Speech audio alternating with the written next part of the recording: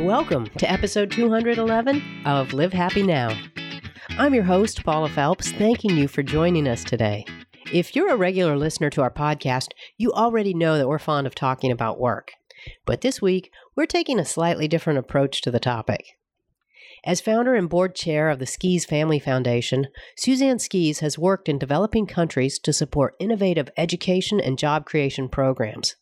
She has compiled the stories of the fascinating people she has met around the world into a book series called My Job: People at Work Around the World. She says that along the way, she's learned a lot about the way our jobs affect us and what we can learn from them. Suzanne, thank you for joining us on Live Happy Now. It's really a pleasure to have you as a guest today. I'm happy to be here. Well, I think a great place for us to start is for you to tell us, first of all, what the Skees Foundation is all about. We call ourselves the world's tiniest charitable foundation with the mightiest ambition to end poverty around the world within our lifetime. We come with the premise that there are enough resources for all, but that equal opportunity for all is not being implemented. We really are, in terms of our budget and our staff size, tiny. We're always the smallest in the room. It's all family. A couple of family are working as part-time staff members, and the rest of us are just volunteers on the board or helping with events or grant partner selection. But our specialty over time, we've been around for 15 years, and we've come to realize that to end poverty, it's not about giving out food. You have to, of course, relieve human beings of disaster and hunger in the moment. But long term, in order to achieve sustainable change, you need to work on systems change. And two very simple ways we feel to do that are through education and jobs. You give someone a chance to study a skill or study toward a degree, that's something they'll have for the rest of their lives. And then conversely, if they have the education but nothing to do with it, for example, in places in the US and elsewhere that have pockets of huge unemployment, then you need to create jobs in order to employ these newly skilled workers or even unskilled workers.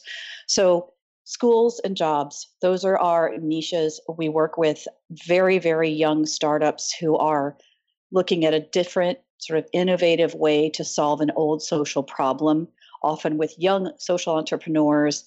We work about 85% outside the US and 15% in our own backyards, believing very, very fiercely that all humans are created equal and all deserve the chance to build a life of self-determination and freedom. That's an incredible mission. And it's, as you said, it's very ambitious. And one thing that you have done, you've written your second book in the My Job series. So obviously that speaks to the job portion of your mission. Can you talk about what the My Job series of books is? And then tell me why you launched it. Mm-hmm. We are just such ordinary middle-class Americans. It's funny, if you could go to our board page and you'd see myself and my mom and my sisters and my nieces. And there are 40 family members across 3 generations from ages 9 to 91. But guess what? We're all working people ourselves, and we feel like we're just trying to help in whatever small way we can, right? So because we didn't have really sharp MBAs, people with graduate degrees in international development on the board, what we did have was, in the early days, I had a background in journalism and writing and editing.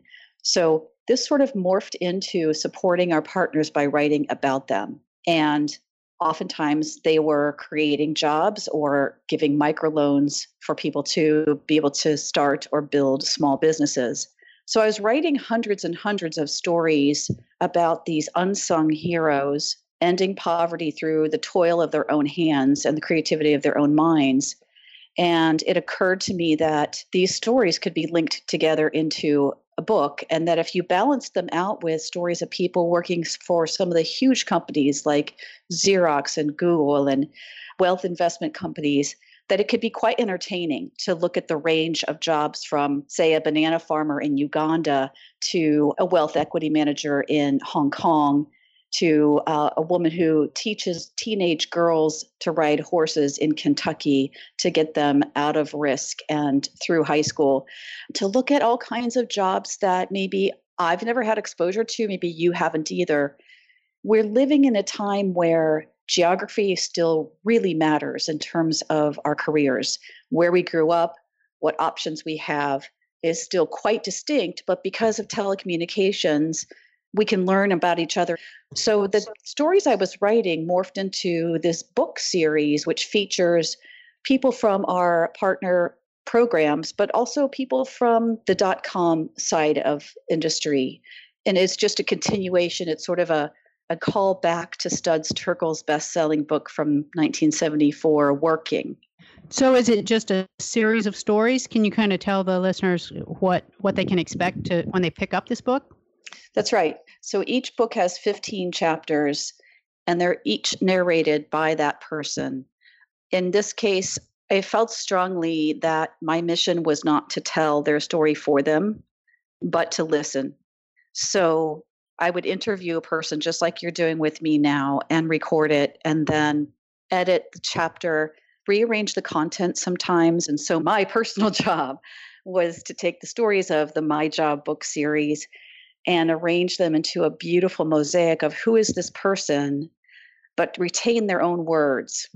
So a reader just told me a couple of days ago that she's immersed in My Job book 2, and she says, I feel like when I'm reading a chapter, I'm sitting with that person and they're telling me their story one-on-one. Wow, that's a huge compliment. When you can actually put yourself and the reader in their shoes, that's an incredible feat. Thank you. So what I do as the editor is just to frame the story. So, and I could go on and on and on about these narrators because they're amazing people, but I've restrained myself to about a page where I'll give an editor's note and frame it for you. I'll tell you a little bit of what was my perception of this person. And I just give you tidbits that they wouldn't say about themselves. Now, let me ask you, is there a common theme that you find that runs through all of these stories? Here's the common theme. Everyone needs to work. You think we need to work because we need a paycheck, right? The average person spends 90,000 hours of their life, a third of their life, working. We have 7.7 billion people on this planet right now. Over 5 billion of us are actively working.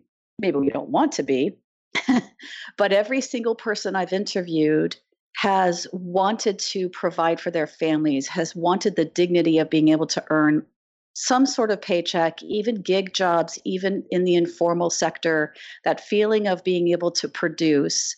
And I'll tell you, from all of the narrators, all except one told me, if I had all the time and money in the world, I would be doing what I'm doing right now. Only one narrator would not be doing the work that he's doing now. And that was the first man that I interviewed in Dhaka, Bangladesh. He's a rickshaw puller, which means that he pedals a bicycle taxi in the dusty, packed streets of Dhaka. Muhammad is in his early 50s and he's exhausted. He said his body is spent. He cycles about 12 hours a day in order to eke out money for 2 meals for his family. And he's the only one who said, no, this is not the profession I would have chosen in a million years. I would have liked to be a banker. He said, when I was a kid, I was very good with numbers. But because of the civil war in Bangladesh, he had to drop out of school at age 10. His father was killed, and he ended up being the provider for the family. So he began work as a migrant farmer. And Muhammad haunts me. I think about what it would have been like for him if he had been able to go to school and become a banker. But instead, he's out there on the rickshaw. And what he's done is he's given his children a chance to go to school. He found a free school that's one of our education partners called Jago. And his children are going through elementary and high school and planning for college and planning to be, one's going to be a doctor and then the other's going to be a dentist. And Muhammad says, it's too late for me, but I want them to have the life that they want. So it's really like he sacrificed his passion and his desire to be able to give his children the life. And we do see that. We see that especially with immigrant parents where they might come to the U.S. and maybe have left a position as a surgeon and will work as a janitor. That's But right. they're doing it because they want their children and all the children that follow those children to have the opportunity that we have here. This is a key part of sort of the spine of America and the character of America, which is this diverse immigrant story. It's also something that we see all over the world, is that parents want a better life for their children. This is why we in my skis family believe that we're all kin. But I'm glad you asked me about these sort of key learnings that have woven together through all the chapters. And the theme is sort of, well, how can you be happy at work? Right? So 75% of people in the world who are not working in agriculture are working gig jobs, like Muhammad. They have no choice. They're hawking goods on the side of the road, or they're migrant farmers. So how can you be happy if you don't get to choose? The first way I think there are probably 5 ways to be happy at work. One is, if it's possible, you do look for a job that fulfills you. You look for a job like the one that you have, where you're writing and you're interviewing people and you get joy from the process, whether it's building things or serving people. If at all possible, you find your gift. If you can't work that full time, then you look, if at all possible, for a side gig, even if it's a volunteer couple hours a month, or being an artist a couple of hours, creating music, what expresses who you are at the depths of your being. I think the second way to look for happiness at work is to be open to connecting with your coworkers. So what I found in collecting these stories is that oftentimes people's team at work knew them better than the team at home. Oh, it becomes your family. Absolutely. It really does. And so there's a strength and a sort of co-support that's possible there, not with everyone, but to look for that and lean on it, because it is such a huge portion of your time and your life. And so part of that is my third point, is to share the story of your job. How incredible would it be if grandmas and grandpas in our society would tell us about the work they did when they were a kid? My father, growing up on a farm in Kentucky, and he has memory loss now, and sometimes those are the only stories he remembers. But how wonderful if the people in your life knew a lot more in depth what you do and how it impacts you, rather than just who you are in the function of their life. What I found was, I would sit down with people and I would start with a set of 25 standard questions. What do you do? What skills does it take? What was your educational background? What's been your best day, your worst day, etc.? What kind of money do you make? What would you do if you didn't need to earn money? But every narrator would veer far off topic and end up just unfolding in front of me and becoming quite intimate about whom they love and what traumatized them as a child, or what they fear now, or what they vision for our world. And so I think this is true for us as well in conversation. The story of our work becomes the revealing of who we are as a human person. Well, it's so much of what we do. I mean, our work does become us, and vice versa a lot of times, especially when we're passionate about it. That's right. That's right. And so you're leading into my fourth point, which is, as much as possible, to bring a certain mindfulness to our work. I was really struck last week. I was in a sushi restaurant for lunch, and there was a man sweeping the floor and wiping the tables, and he moved slowly, and he moved as if it were a privilege to be there, wiping the tables and refilling water glasses and asking, "Would you like more?" And there was just something about the humility of him that it looked almost like a sort of a dharma, a sort of a meditative, humble service, rather than just, I got to sweep the darn floor again. And I wanted to remember the vision of him and bring it home to my piles of papers that need to be cleaned out, and the dishes that need to be washed, and the laundry and the cleaning. I wanted to approach my work, whether it's high-level creative work or whether it's just all the grunt work, that the other 95% of our jobs, and keep this mindfulness with me that he exuded. Yes, and because your approach really can change your reality when you do it with appreciation and you do it with intention. That really does change your experience.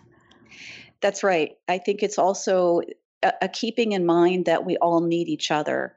We need our undertaker. We need our garbage collector. We need our neurosurgeons. We need our journalists. Society can't really function well without everyone doing their small piece. And that if we honor ourselves in doing that small piece, instead of worrying, should I be doing something else or something more, knowing that this is our contribution to the people around us, even if they don't see it. Absolutely.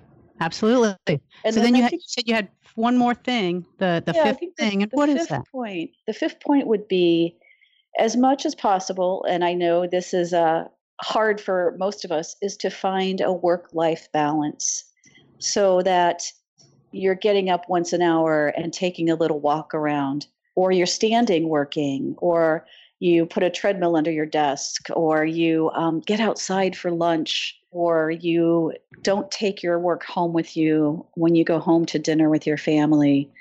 Just any small ways that you can be present at work and then not be present not at work will recharge your batteries and help you to come back the next day as a fully engaged, honorable, and humble servant to the world, which is what we're all here for. What I found is that people need to work for purpose. Even if we were all, let's say we all had universal basic income and it was a huge amount, I guarantee you we would still find ways to give. We would still find creative art to express. We'd build things. We would serve each other. We'd take care of our elderly and our sick, because we have to be connected. It's too isolating not to be part of the world as a working person. It's the glue that holds us together. It also happens to be our common denomination as a human species. In a world like now that's so divisive, and you feel like people are focusing on tribalism and what separates us and what's different about you and me, work is our common ground. We all work. We know what it's like to stay up late getting a project done. We know what it's like to have a headache or backache and work through it, to have nobody appreciating what we're doing. We also know what it's like to have a really inspiring boss, or to have a great day where we are applauded for what we do. And so this is this universal factor, and that's why my job is the place we come together to talk about not just our work, but our humanity. Suzanne, this is a great series that you've started. We're going to tell our listeners how they can find it. We're going to link on our website to give them a page to go to where they can purchase your book and learn more about the Skis Foundation and the work that you're doing. Suzanne, thank you. Thank you again for the work that you're doing, and again for sitting down with us today. Nice to meet your readers, and thank you, Paula. That was Suzanne Skis, author of the book series, My Job, People at Work Around the World.